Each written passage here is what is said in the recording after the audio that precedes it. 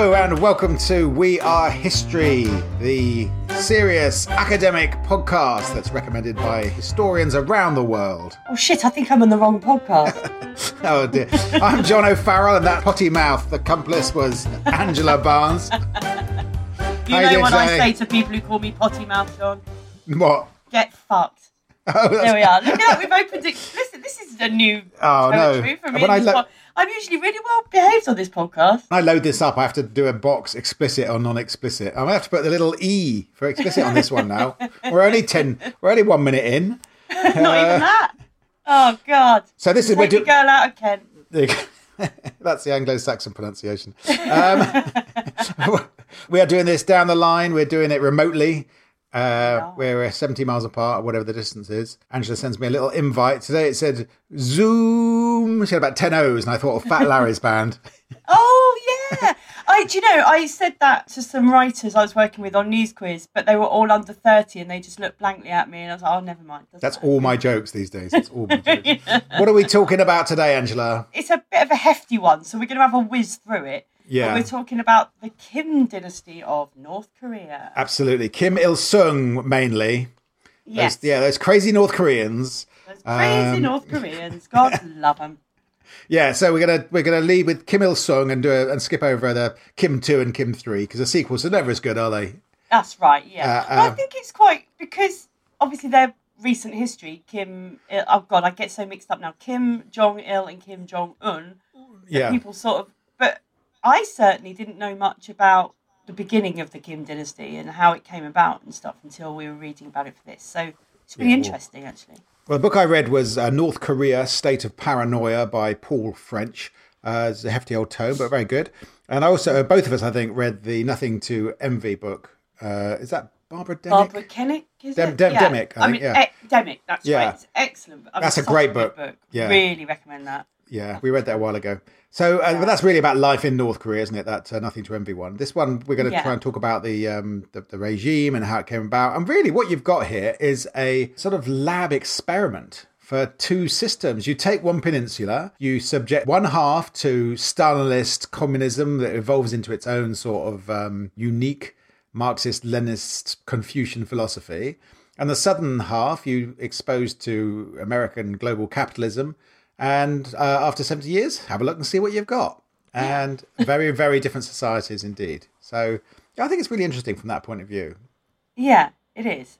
And the only communist dynastic sort of in the north. That in itself is pretty... Because dynasties are always condemned as being imperialist nonsense, weren't they? So for a communist state to then form a dynasty is quite a... Yes, this was something I learned more about reading the Paul French book, that there is a tradition of hierarchies and dynasties in Korea. And so they sort of merge the modern idea of Marxism with ancient Korean traditions. So within Korea, society is divided up into, I think it was 41 or 51 different categories and statuses.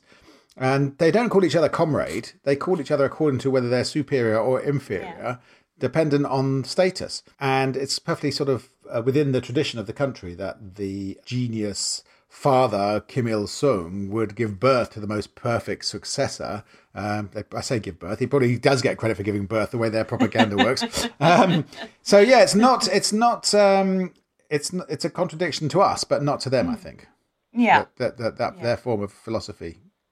Encompasses that. So let's go back to the beginning. Let's go. Yeah, I'll chip in when it actually makes sense. We're going back only as far as 1910, when the Japanese occupied the Korean Peninsula. That's a couple of years before Kim Il-sung was born. Yeah. Kim Il-sung was born, weirdly, on the very day the Titanic sunk.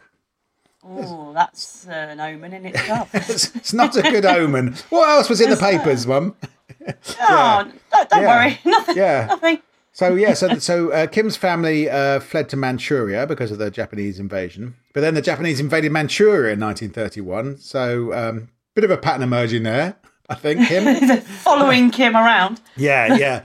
His before the Japanese invaded it, they'd been a lot of Chinese influence, wasn't it, in Korea? And then I'm sure, yeah.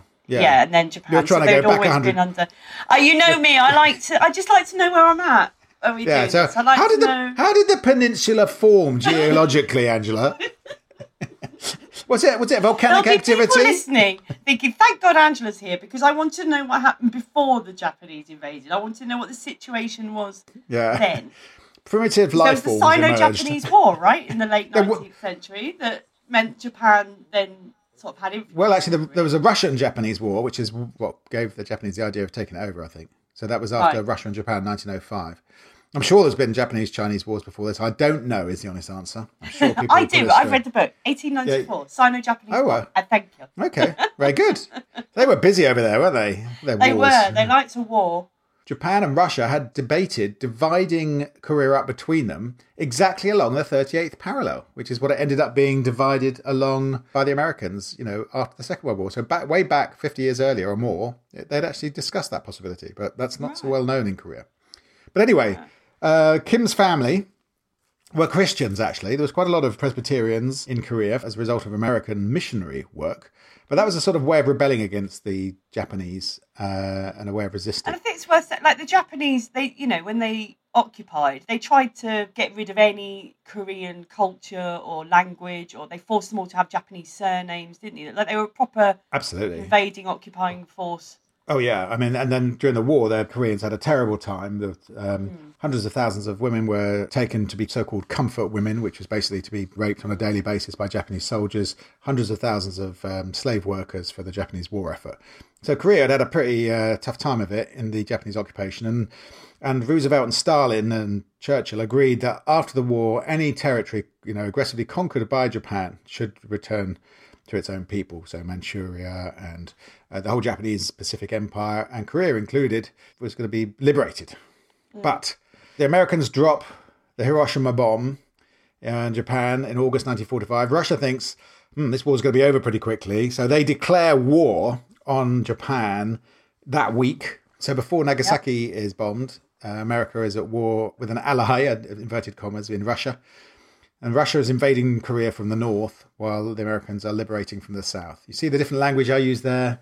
Invade, liberate. Invade and liberate. Very biased. Been indoctrinated by American culture. Imperialism. Exactly. I need to go to re-education classes in North Korea. Do. So the story was that Kim Il-jung was a heroic resistance leader. And the longer his regime went on, the more his exploits were built up. And so Kim Il-jung, sort of before the war, had already started. Sorry, Angela, it's Kim Il Sung. Sorry, I keep getting one already. Kim Il Sung. Kim One. Kim One. Yeah. Kim One. He'd already been a loyal pro-Soviet communist before the war, hadn't he? That's right. Yeah, it just made me laugh. In October 1926, he founded the Down with Imperialism Union. Yeah, well, he was the one who came up with the catchiest name. So they just said, it's got to be Kim's, because it just rolls off your tongue. Basically the Rod Seal Union, isn't it? Down with imperialism. So what do you guys stand for? Well, it's vague, really. It's not really... Yeah, no, he was a very loyal communist, and the Soviets sort of promoted him. And he spent nearly all of World War II in Manchuria or in the Soviet Union. Actually, more of it in the Soviet Union, I think. Just sort of waiting for action, but not really. I think there might have been one sort of bit of action he saw, which, according to later Korean propaganda, single-handedly liberated Korea from the Japanese. He wasn't quite the heroic war leader that. No. I mean, there are theories in South Korea that he stole his identity off a fallen war hero, and so that the Kim Il-sung that ruled Korea wasn't the original Kim Il-sung who had been the resistance leader. But most historians think that's probably just bad propaganda. He probably was a man with some leadership qualities and a certain amount of charisma that he failed to pass on to his kids. And Kim Il-sung, that wasn't his given name, was it? He changed his name in 1935. Right. Yes. Of course. Kim Il-sung means Kim become the sun. Kim become the sun. Come and get your dinner. Can I get you a drink? Kim become the sun. And the creation of his cult starts pretty quickly after he is imposed by the Soviets as their leader of North Korea. So North Korea, the hope was that Korea would be one country, But with the Russians invading from the north, the Americans occupying the south, and the Cold War getting colder, 2 US officers were told to define the US occupation zone. So Dean Rusk and Charles Bonesteel got out a National Geographic atlas and drew a line roughly along the 38th parallel on the map. And they went, well, we'll just put it there. We'll just put this here, just for there for time being. That's just for now. And 75 years later. They didn't consult any Koreans. There were no experts contacted. They were in a bit of a hurry. Neither set of troops had got there yet. The Russians were still coming south. The Americans were still coming north. They were keen to have Seoul, the capital, in the south. To their amazement, the Russians immediately agreed those lines. And then 2 societies under occupation of the 2 different sort of sides of the Cold War started to develop separately. So you've got a situation quite similar to in Germany, I suppose, post-war, where it's just divvied up between the conquering forces. Yeah, absolutely, very similar. And then they held separate elections in the 2 zones, and the Koreans, some of the Koreans started to be fearful their country would be divided in 2, and the occupying forces was like, why would you think that? What? That's just 2 Korea. How is that going to? What, North Korea and South Korea? It's never going to happen, guys. Just stop being so paranoid. Honestly, you Koreans. It's a temporary line, you grew. It's just for now, right? So Kim was presented to the Koreans by the Russians as their heroic war leader. They sort of went, right, we need this guy to be our puppet. He was very young, he's like 30 or something. Yeah, they just put him on this pedestal and everyone's going, who's this guy? I've never heard of him. And he's going, this is your heroic war leader. He is this, he has become the son. And he is, Kevin, Oh, mate, I used to know him back at school. He wasn't like that at all. So, they're quite bemused, the Koreans, that have this heroic war leader. They had no idea what he'd done. I'm going to quote a bit from the Paul French book, actually, because I think it's quite funny. He was an incomparable patriot, national hero, the ever-victorious, brilliant field commander with a will of iron, the greatest leader that our people have known for the last several thousand years, a man equipped with exceptional powers. If you just say it, somebody's going to believe it. Me. I'm convinced. That's Okay, so he's our leader, if you say so. Suddenly, young Kim is in charge of North Korea as a vassal state of the Soviet Union, really, in the Cold War. But it was him who pushed for the invasion of the South in 1950 that led to the Korean War, which was a bit of a disaster. Very long, complex thing. I don't know if we want to go into that too much, Angela. I think it's interesting. I think what's interesting is Stalin gave his support because they just sort of assumed that the US concentrated on Europe, didn't they? And just wouldn't really bother with. Yes. But of course, the US is so paranoid about communism at this time that they really underestimated Truman's determination to stop it. And he didn't want to risk, this is a neighbour of Japan. China's just had their revolution. He doesn't want to risk another neighbour of Japan going communist. He got a lot of flack for China going red, as they said. The anti-communists were gaining some traction in America, as we did a whole podcast on the House of Un-American Activities, you might remember. Yeah. So he had to appear to be strong. Britain, for some reason, had also guaranteed the safety of South Korea, so we found ourselves dragged into it. And so it was a United Nations war in 1950, but it was a very drawn-out and extensive war that involved United Nations forces pushing the border all the way up almost to the Chinese border, and then the Chinese troops getting involved and then pushing them all the way back down to the south. So until lots of people had died and the whole peninsula had been destroyed, and they said, okay, let's go back to that line those 2 blokes drew on that atlas. And it was a complete stalemate, wasn't it? And I think what's really fascinating about it is that on the 27th of July every year, the North Koreans still celebrate it as the Fatherland Liberation War. Right. Yeah. And I just, that's amazing. Like, in this country now, you can get cancelled for doing a joke on the internet. There, he gets celebrated every year and commemorated for a war he didn't win. He didn't win, and that was an absolute disaster for the whole country. Complete disaster and destruction. Yeah. But then he did that classic thing, didn't he, of going... He sort of reframed history. They do like rewriting a history book. Absolutely, yeah. He managed to convince the people that the US had invaded first. Yes. And apparently he put up... Because there's just destruction everywhere, and the people are like, well, what was that for? Yeah.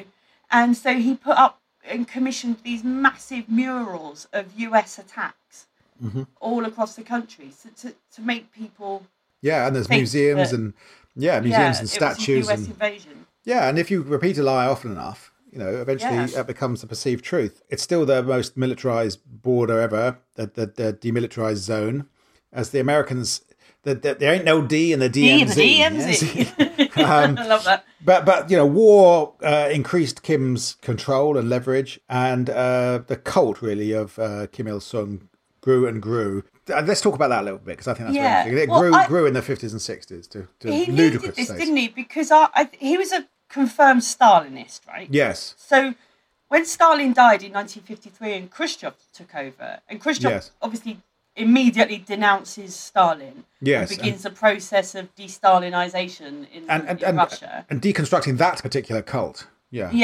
So this is a bit of a bummer for Kim Il-sung, isn't it? It's a bit like being a Michael Jackson fan all your life. And suddenly the documentary comes out. Oh, shit.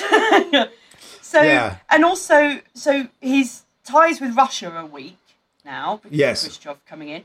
And then Mao, his ties there are weak because Mao's pissed off that Kim claimed this victory in the Korean War and didn't bother mentioning that Mao had quite a big part in it and, gave him loads of troops and support and all of that. And so to his people, he sort of had to develop this cult. He needed to show that he wasn't to blame for the destruction that the war brought, and also to sort of rally his people because suddenly he's losing the support from China and Russia. Also, he's an insane narcissist. I think we should probably... that too, yeah. So let's not underestimate that. I mean, so today, the Korean calendar is not the same as the rest of the world in terms of dates. It dates from the birth of Kim Il-sung. That's the sort of the year zero. He is now the eternal president of the fatherland. And the cult of Kim Il-sung sort of involves an hour after work every day learning about their culture and their philosophy and their how they can work harder for their Kim dynasty. And this is their philosophy of Juche. Juche, spelled Juche. I thought it might be Juche. Juche sounds better, doesn't it? Yeah. I'd adapt to Juche. Yeah, let's just Juche this country up a bit. Juche. It's spelled Juche. I think it's Juche. This is a philosophy unique to North Korea. They believe they have the superior political system that no other country has and every other country envies. It's a sort of Marxist-Leninist, nationalist Confucian mix around a sort of self-reliance and self-sufficiency. But it's basically whichever Kim who's in charge thinks is they want it to be on any day. When any critic or reformist hints at any sort of slight change, they can be called a revisionist and a traitor and be led away, in public to go to a horrible prison in the north. Have you seen the pictures of the Juche Tower? Yes, enormous thing by the river there. It's incredible. It's sort of quite brutalist looking. It's 560 feet. 25,550 granite blocks, one for every day of Kim Il-sung's lifetime, by day of completion. And the thing is, I like it. You want one? I don't like what it stands for, obviously. But as an image, you know me, I like a bit of brutalism. Yeah. And I always say I'm not a communist, but I do dig the look, and it's quite an impressive.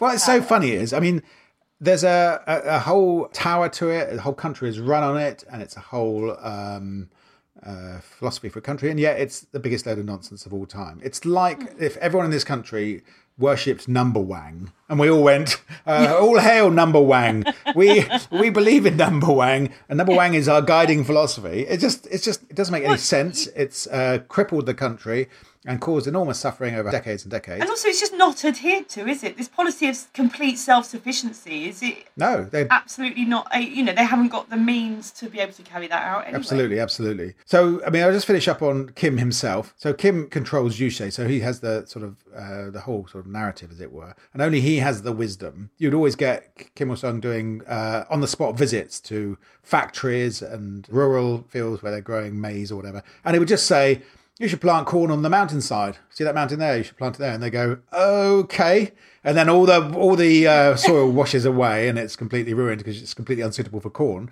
But no one can argue with Kim. And so all these stupid things are done because he just turns up and on a whim goes, "Tell you what, you should put that there. And you should drink bleach, get rid of coronavirus." That's like Trump. Ringing a bell. So he continued it with his son. When his son was born, Kim Jong-il, who he was preparing for leadership, he said that when he was born, it was under a double rainbow.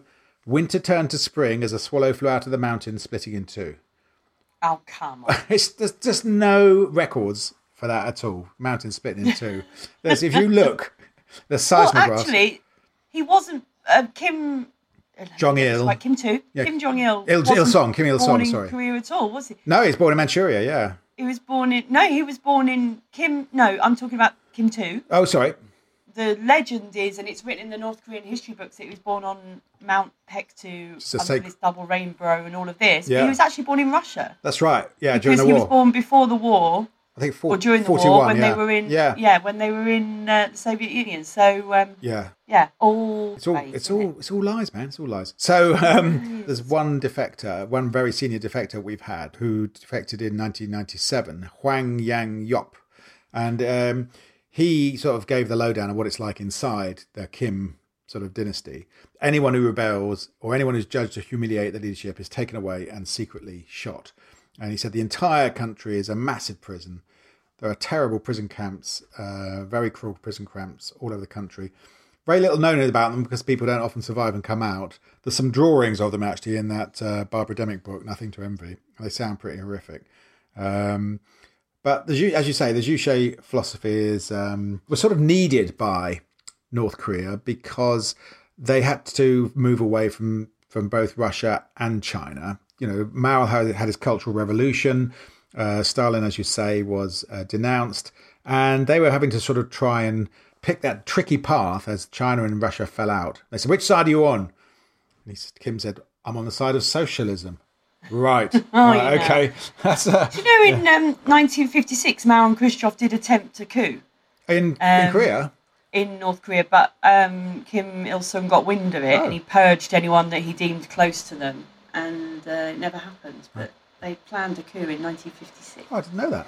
Together, they worked together on that. Well, I don't know how I missed that on that book, so I thought I read it fairly carefully. But I think it's worth saying as well before we stop for a break, and then because we'll come on to a bit more, won't we, about life in North Korea in the next section. But one of the things I read that was quite interesting, one of the articles I read was saying, well, you have to, this sounds awful, obviously, for the North Koreans, but actually his rule wasn't much worse than they'd had under China or Japan. I suppose that's true, yes. They're pretty used to having... they'd come from... When the Japanese had occupied in the early part of the 20th century, all their farms had been requisitioned, they were forced into slave labour. Yeah. They were re-educated to see Japan as saviours. This is all stuff they'd been through continuously for a couple of centuries, first with China, then with Japan. Right. So while we look at it, I suppose, in our Western way and go, oh my God, these poor people suddenly... For them, life probably didn't change an awful lot. Yes, though I suppose the thing is now North Koreans occasionally get a glimpse of South Koreans, at the coverage of the Olympics or the World Cup or whatever, and see these well-fed, well-clothed people who look a bit like them. But the average North Korean today is 2 inches shorter than the average South Korean. But they've been so undernourished and so deprived. Should we take a little... Yeah, we'll take a little break and we'll talk... Kim Il-sung, the first Kim, died in 1994. Massive public mourning. If you didn't cry enough, you were a traitor and arrested. But the preparation had been done for his successor, Kim II. We'll talk a little bit about the next Kim, but life in North Korea, when we come back after this re-education on Juche philosophy. Lovely. See you after the break. The 2024 general election will make history, not least because it's the first one a Prime Minister looks like he's actively trying to lose. Stay on top of the vote and cut through the nonsense with Oh God, What Now? The original no bullshit politics podcast. With me, Dorian Linsky, plus top journalists, comedians and commentators. Twice a week, we follow Rishi Sunak's doom spiral, keep a critical eye on Keir Starmer's progress, look at the big issues that will shape the vote and have a desperately needed laugh as well.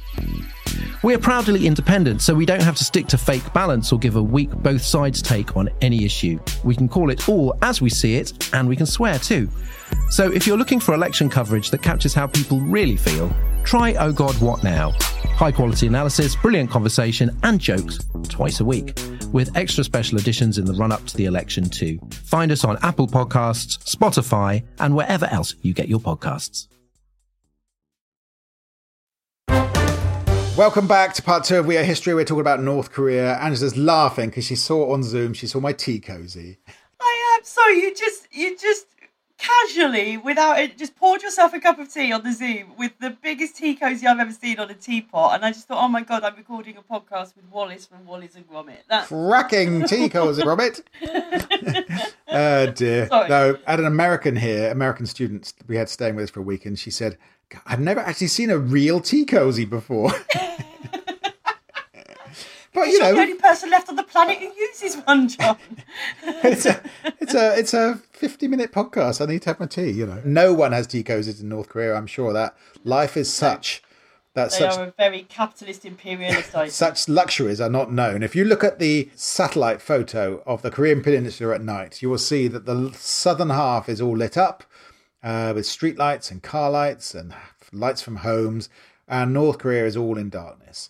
And it's a very powerful image of the difference between the two halves of this peninsula. I remember talking to a friend once, we were just chatting about North Korea, and he said, but what if it's like Disneyland back there and they're just pretending well.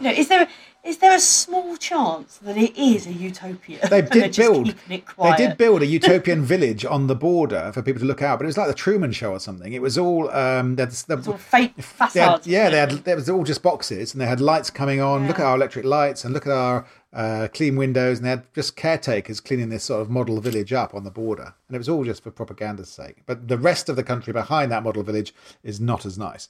People living in terrible poverty. There's no phones, there's no internet. If you look on the Acast website for listeners for We Are History, none in North Korea. Zero. Zilch. That we're going to try and fix that with this podcast. Poor bastards. We're hoping that by doing a program about them, they might start listening to our podcast. But North Korea's joint bottom of the World Corruption Index. There is such a thing. Britain and England and the UK in the top 10, I saw. Which is pretty good. Really? Yeah, I think we probably bribed someone for that spot. Yeah, when was that decided though? Yeah. We slipped someone. Do it again right now. We slipped someone a few quid.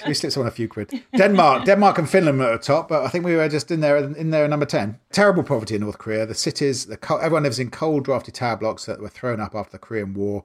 No heating, very sporadic electricity. The lifts are broken.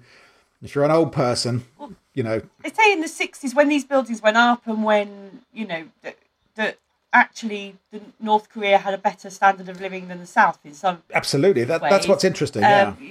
And, Kim the First, he did do those things of building schools and building infrastructure and all of that in the 60s after the Korean War. But, of course, it's maintaining those things and then growing, things just haven't changed since the 60s. And, yes. And everything's gone into decline. And absolutely. So this is worth saying that in the mid-60s, when North Korea were coming to... The football team were coming to England and playing in the World Cup and I think beating Italy up in Middlesbrough. They were an example of socialist success. Their country had a higher standard of living than the South, based basically on, the enormous national effort made by the people after that war, Russian subsidies, and the fact that South Korea was still very much recovering as well and didn't have the same sort of massive input of money. But over the decades, the situation has become completely reversed. And now people in the South are very prosperous. It's a capitalist society with victims like any other capitalist society, but the average standard of living in the South is, of course, much, much higher than the North. In the countryside, you are forced into collective farms. You're allowed to tend a very small patch of land for yourself, but people are hungry. They have a 2 meals a day policy. Let's eat 2 meals a day. Yeah, that was brought in, wasn't it, when they started to realise their food shortages? Yeah. They announced a policy. I think going back to the sort of mid-60s, we've still got Kim the First. Where you lived very much depended, didn't it, on your place in what they called the Songbun system. And I find that really fascinating. Explain that. The Songbun system is like a caste system, if you like. And there were 3 sort of main groups. You were either in the core group, loyal, the loyal group, or the wavering group in the middle, or the hostile group. And they say roughly 55% of North Koreans were in the wavering group. Wow. And about 22% or something in the hostile group and the rest in the core group. You could only be a government official if you were in a core group, obviously, if you were completely loyal. Right. And the secret police would reevaluate every citizen every 2 years. Wow. So from the age of 17 you would be reevaluated in your loyalty. Wow. To, and what's also, have you heard about the self-criticism sessions? Yes, tell us about that. I find this so fascinating. So this is a thing that was developed, the self-criticism sessions, where they would be group sessions in your town, in your local community, where you would get together and you had to admit your failings. Sometimes I care too much. It's like confession almost. Yes, exactly. Sometimes maybe I just work too hard. I'm just a perfectionist. That's my biggest failure. But they were encouraged to also report failings in other people around them. Oh, God, so you might okay, go, yeah. oh, you know, Mrs. Kim over the road hasn't washed her curtains for 3 weeks, or, you know, whatever. Recycling bins. But what they would... Exactly. So what the idea was, this was disguised as a national pride. You know, we all come together, we talk about national pride. It. But what it actually was a sort of way of breaking down your population, right? By just making them feel so bad about themselves that conforming to the ideology was their only salvation. It's like classic cult move. Yeah. You know, of just breaking down the population to feeling so worthless and and being so afraid of each other. Absolutely. By doing these self-criticism sessions, what you've done is you've got an entire nation spying on each other. Absolutely, which is a bit like what we had in East Germany when we were doing that podcast. How everyone's an informer. Yeah, absolutely. Absolutely. Yeah. So, yes, you're everyone's superior or inferior according to their hierarchy. Everyone wears Kim badges, but you have different status of Kim badges, you know, and don't lose your Kim badge, otherwise you're really in trouble. And you have to wear it over your heart. That's right, on the left-hand side over your heart. Yeah, and then you have these roving trucks broadcasting propaganda slogans out from tannoys on the roof, such as "Everybody must take part in consolidating revolutionary sovereignty," which is catchy. It is. That's to the jingle, a tune of Quick Fit. I really want you to try and do it, John, but you're not going to. It's like I'm sorry, I haven't a clue. Yeah, everybody must take part in consolidating revolutionary sovereignty. Well done. What the listeners can't see is your little dance, your little Quick Fit dance that went with it. Yeah. So yes, and there are obviously no advertising hoardings. You just have these slogans all over the walls. And it was also law, to keep your radio on for 24 hours a day. Oh my God. You were allowed to turn the volume down for a certain number of hours a day. Right. But it had to be switched on 24 hours a day, and it would be constantly pumping out, obviously, Kim Il-sung speeches and propaganda. Wow. And propaganda music and things. Yeah. And you had to just keep it on. Yeah. I mean, one of the ways they increased productivity in the factories was to have the drink no soup movement, because soup makes you want to go to the toilet. So you'd take less wee breaks if you drank no soup. So stay at the factories by drinking no soup. So yeah, it's very, very, very well done, everyone who took part in the drink no soup movement. It's a terrifying thought. Just a quick word on the status of women. We touched on North Korean women not being allowed to ride bicycles in our Cycling Suffragettes podcast. We did. Which I think was our inspiration, actually, for that. Yeah, because I read Nothing to Envy, I think. Yes. And that passage had sort of leapt out on me. Yeah, so women in trousers were denounced on bicycles. And as late in 1999, that late as well. But it's an interesting part of the communist ideology, I think, because they're all, same in East Germany, same in the USSR. Part of the philosophy was that women were equal comrades, right? Yes. That they were able to fight, they were able to take part in the struggle, they were able to do all these things. However, it's completely not feminist because they're in a society utterly run by men. And they're still expected to 100% run by men. And do all the domestic work, and they're supposed to work in the factories and raise the children. And raise the children and all that, yeah. Exactly. So, really difficult time for women in this supposedly feminist society, or supposedly equal society. Yes. I mean, Kim himself picks out the ladies who direct the traffic for their beauty. And Kim Il-sung had a sort of personal harem, the Joy Division, as it's called. It's not Ian Curtis. That was Kim Jong-il. Kim Jong-il. The Joy Division. Yeah, that's not having his own little Ian Curtis lookalike singing depressing songs. That's the original meaning of Joy Division, which is a sort of a personal harem. What's very disturbing about that is he would go to schools and handpick girls from school. It's like Jeffrey Epstein. Who would then go on to be in his horror room. It's really gross. It's really... Yeah. And he would have these... Because Kim Jong-il, the second Kim, father of current Kim, was a raging alcoholic and a party animal, you know. Yeah. And would have these lavish parties, and he would have these young girls, basically, at these parties, and he would force them to undress at these parties and then get party officials to dance with them, but they weren't allowed to touch them. Okay. And that was a way for him to assert his power to the party officials. Okay. Like, look, this is what I can have and you can't have it. These poor girls, just completely absolutely humiliated and... you know, it's really dark. And the way that you behave and your expression is policed. You know, if you are insufficiently joyful in the presence of Kim, then you can be punished and judged to be disloyal. So there's no way in North Korea to just keep your head down and get on with it. There's no such thing as like, okay, I'm living in this mad regime, but if I can just get through it and stick with my family and feed them, I'll be all right. Because you have to openly worship the regime. You have to go to these community sessions, the political ideology learning sessions. The attendance is supposedly compulsory. And when Kim died, if you weren't weeping sufficiently, you could be arrested and led away. So, and also there's it's so arbitrary on how the Kims are feeling that day. There's a story. So while Kim Il-sung was still alive in the 70s, I think it was, the rumor was rife that Kim Jong-il was being primed to succeed. Yes. But Kim Jong-il himself would never speak of that succession or talk about it because it would mean acknowledging the death of his father, that his father's not immortal. So although the whispers were that he was being prepared for succession, he would never mention it. And one party official, quite a high-up party official, tried to flatter him one day by saying he would make a good successor because he's, and Kim Jong-il took out his pistol and shot him in the head. God.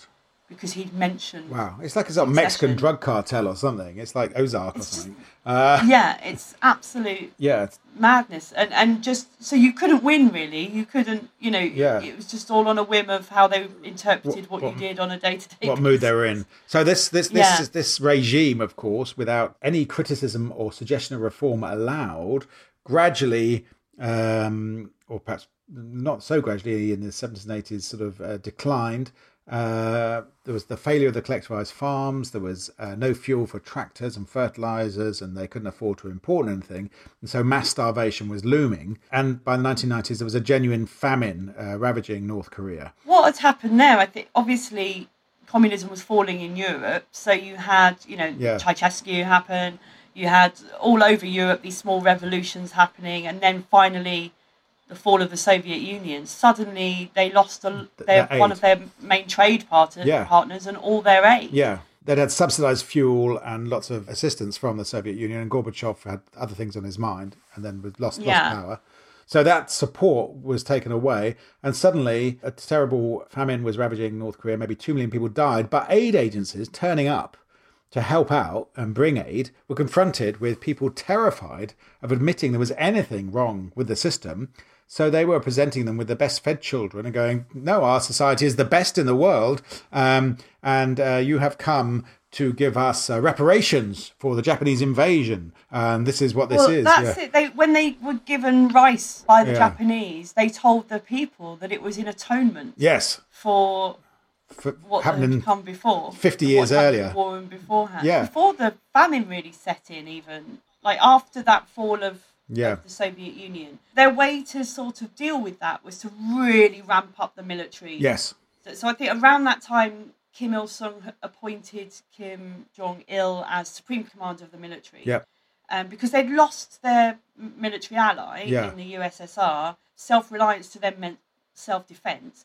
They started conscripting 17 to 25-year-olds. You had to do 11 years service if you were a man, 7 if you were a woman. It's insane. 1 in 3 North Koreans were a member of the army or the reserves. Yep.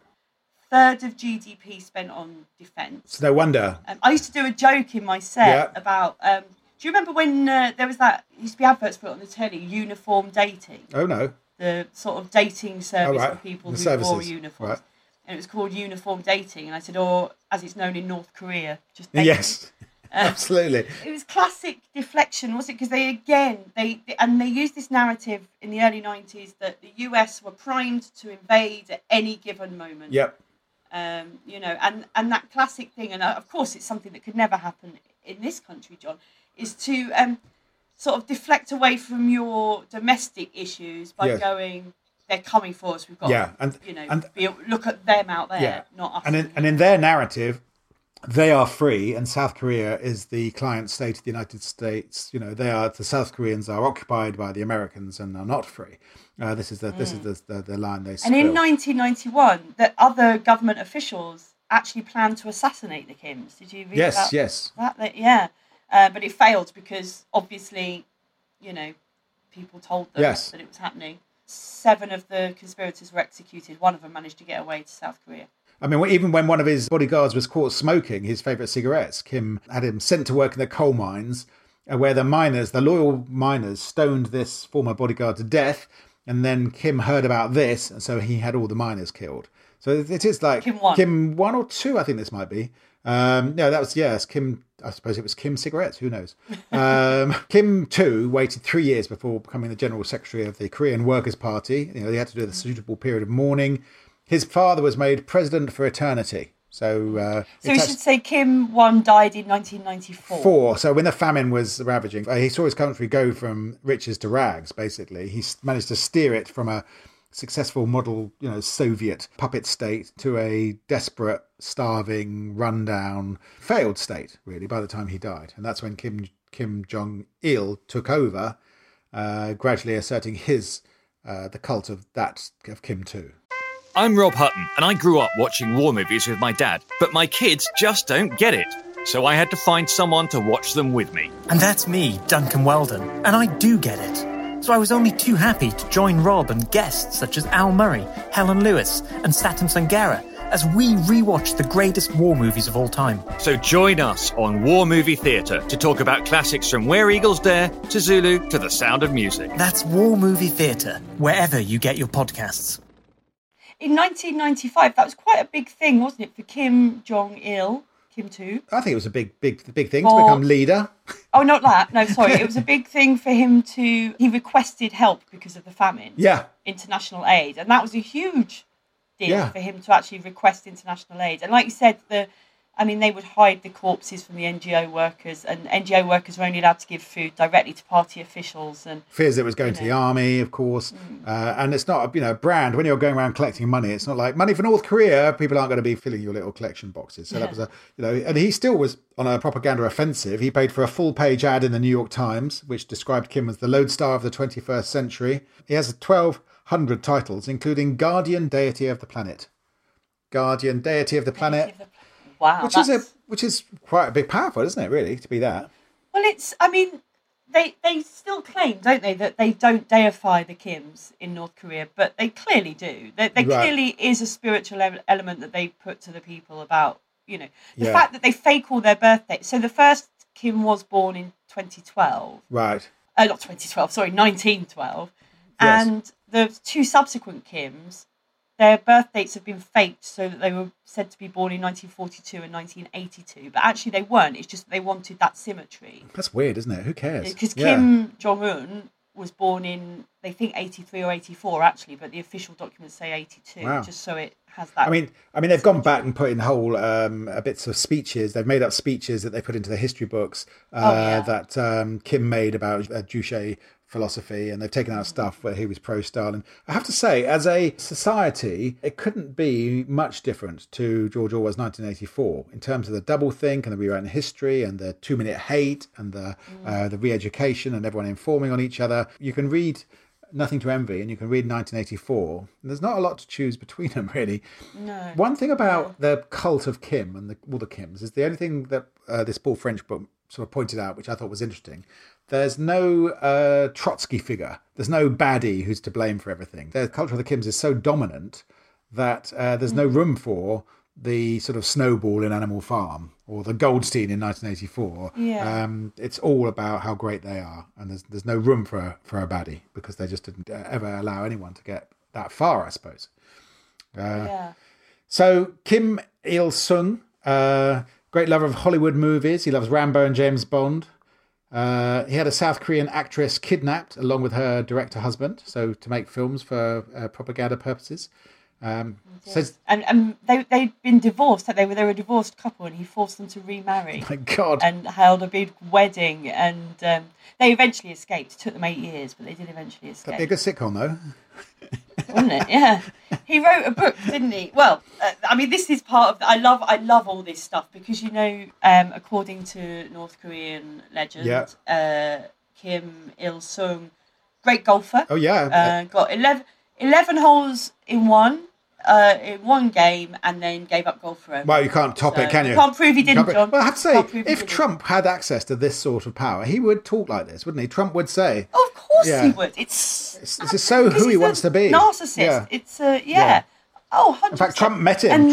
And said the new one, Kim Jong-un. He said he had a great personality and was very smart. So I think Trump met him. But we're talking like Kim Jong-il. Yes, the second one. Yeah. He, it was also said that, because he wrote a book called The Art of Film or something like that, because he was obsessed with movies. Yeah. And had this huge collection of Western films, which of course no one else in North Korea was allowed to watch. It was also said that during his 3 years at university, he managed to write 1,500 books. That's pretty good going, actually. Because I've written... Now, you can't look at them because they're all like in a box in the attic. Right, yeah. It's like a bit of a pain in the arse to get I'm just doing the spell check on them, so... You know, so I would show you, John, but then I'll tell I'd have to move the other boxes. I'm going to tell my publishers that I've got loads of books I've written. I will get them to you. Yeah. And he composed 6 operas, and he apparently he considered himself an expert on the internet, which in North Korea probably meant he had the internet. He's seen. Didn't he also invent the hamburger? Wasn't that another? Oh, really? thing? Quite possibly. Sure, I read that somewhere that he invented the hamburger. But so he died in 2011, and a huge snowstorm paused over Sacred Mount Peak 2. The sky glowed red, and why are you laughing? This is very sad. Yes, it is. I'm weeping. Yes, if you're not weeping sufficiently, you'll be led away to a prison camp. The sky glowed red, and the ice on the lake cracked so loud it seemed to shake the heaven and earth, and that is true. Yes. And so now we've got Kim Jong-un. Yes, we have. So who interestingly very much bases his look, I was reading about this just this morning, on the first Kim, because he, although obviously he venerates his father and worships his father, Kim Jong-un, he knew his grandfather was the one that people more than the original Kim was at least in the resistance. So he had some sort of, and they still, have some respect for him. So that's why Kim Jong-un has that look. Right. Oh, the haircut. Trying to emulate, the look of his grandfather. Well, it's not a great haircut, if you don't mind me saying so. It sort of looks like a sofa plonked on his head, doesn't it? It's got a sort of short back and sides. And then he ordered all the men in Korea to copy his hairstyle. I mean, all the hairstyles are prescribed in Korea. You have to have one of a certain number of hairstyles. You can't just choose how you have it done. Absolutely. And he has alienated the rest of the world with his nuclear program and his increased spending on the military and firing off of missiles that go crashing into the sea and scare the rest of us. Not to mention Japan, particularly. Scare Japan. Sail over. Yeah, and we all remember his uncle being arrested in the middle of that Politburo meeting. Very public arresting of his uncle, who, in some power move. They tend to disappear quite frequently, don't they? Yes. Sort of members of the Kim family. Absolutely. And, no one really knows what happens to them. But looking at Kim Jong-un, I'm pretty sure he eats them. Oh, my God. That's his lunch. They were getting his lunch. It's like, and his exiled half-brother was executed with a nerve agent in Kuala Lumpur airport, if you remember that. He's quite... That's Kim Jong-nam. Yeah. Oh, yeah.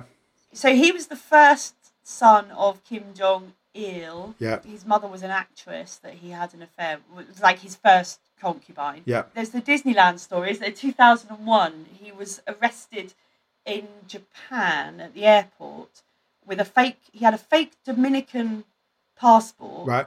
And he claimed to be, I think, from Hong Kong or something. And they asked why he was there when they realised who he was. And he said, because I want to go to Disneyland. Okay. And at that point, his father really disowned him. Right. I mean, he was never being set up to be a leader, but at that point, his father was like, wow. To do with me. So that's where North Korea is now, the sort of last relic of the Cold War. Probable, most likely flashpoint for another war because the maverick nuclear power with the madman in charge and who cannot be criticised. We think we've only just touched on it, really. Yeah, there's so much more, isn't there? And that Nothing to Envy is the book I really recommend to get a real sense of. Yeah, by Barbara Demick. That senior defector said the only way for it to end is for a total blockade, except food aid, because there has to be such a gulf between the North and the South that the people rise up. And how that happens, I don't know. But perhaps if they start to get phones and they start to talk to people in the South, then maybe that'll happen.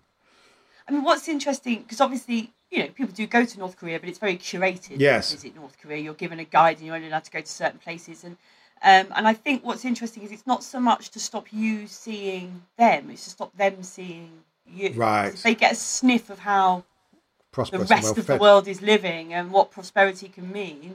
Yes. Because it's quite easy to keep a population subjugated if they don't know that there's another option. Yeah, exactly. So as far as they're concerned, they are in the most successful society in the world. That Kim's fashion sense is inspiring men all around the world is one of the things they told us. The rest of the world looks to Korea with great envy and wishes that we were more like them and understood their Juche philosophy and could follow it. Fortunately, North Korean listeners, nothing could be further from the truth. If only you could hear us. If only. That's our light-hearted look. A light-hearted whiz through the Kim dynasty. The Kim dynasty and the tragedy of North Korea. So don't ever say, oh, God, it's like 1984 in Britain now. Because if you just pause before you say that and think about the poor people of North Korea for whom it really is. Absolutely. Thank you for all your nice comments on Twitter and your messages. Yes, we've had a nice flurry of them. Reviews. Yeah, they're nice to have the reviews on iTunes if you could. That's all good. Yeah, very appreciated because that helps us get up the rankings a little bit. Yeah, we're going to do a couple more episodes, then we're going to take a little break. A summer break. Yeah. I've got a book to write, and John's always got a book to write, we need to give up. It takes quite a bit of research to do. It does. Quite a bit of reading and and we love it, but we just need a couple of weeks off. Yeah, so we'll be taking August off probably, but keep listening, keep telling your friends, and we'll see you next time on We Are History. Thanks for listening. Bye-bye.